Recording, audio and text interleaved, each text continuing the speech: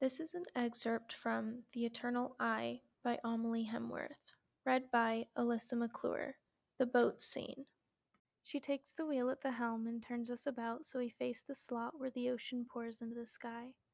Sometimes I like to imagine that there is a waterfall, graceful and wide, where the heavens greet the great waters. And maybe one day we will all eventually be pulled off the earth by it and will kiss all the fallen to heaven.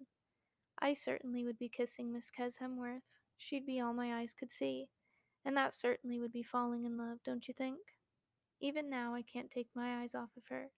My God, she is graceful, standing there. Her sandy locks, a sandy auburn chestnut, the hair of angels flowing about in the wind. The wind of our sails leaving the shores of human habitation and becoming a simply existent, only us. The world falls away. Miss Hemworth, I slipped between her and the wheel when the shore became as small as my finger, feeling a magnitudinous pull of affection for her. Always such is my state, but extra gloriously in the present.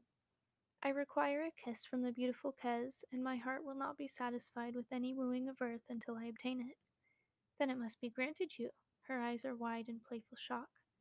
Our mighty little ship floats uncaptained for a brief eternity as she caresses me, and we kiss the most beautiful kiss I think two humans ever shared. Passion burning upon our lips, hearts thirsting for the ever flow of our spirit's eternal love. Oh, what a quenching a kiss can do for the thirst of great affections, a quenching and a teasing, propane to a roaring fire. A hungering is what I have for her. It is an eternal hungering of my heart for everything about her. A great consuming fire must have gone rampant within me, making it so necessary that my soul be near to hers. In this life it must be, before we can return to being a unified spirit, ever within and ever engulfing each other, eternally and forever, even an eternity of forevers. Forevers like this one where we share mighty kisses on the open sea, with none else but us to dance in the sky of life. My passion when I hold her only grows stronger, and I can tell it is the same with her when she pulls me tighter, closer, and presses her lips so firmly against mine that we really might as well fuse together and be truly one flesh. My face felt like hers, and her face felt like mine, and my Lord, that is what beauty is, being one body with your very love. Alas, we come apart, for flesh we are, but alas, we are alone in the quiet serenity of these waters. The city cannot be heard, nor can the city hear us, and this is the way I like it, for it to be just us. All of life is about the single moment we are within, and I'd like all of my presence to be composed of her, every moment with her for it to draw out into eternity like it does in my dreams. Indeed, in my mind that kiss lasts forever, it never ends. That is how I imagine our souls will be, in an eternal state of kissing the other with acceptance and fullness into self and of self, for we are I. We will always be I. One spirit in fullness, a clasping, a joining, and a celebratory kiss of the other half of I finally found.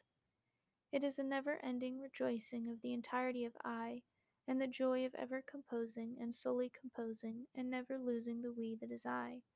Our canvas of being will always be I, and in this human state I hope it is always we.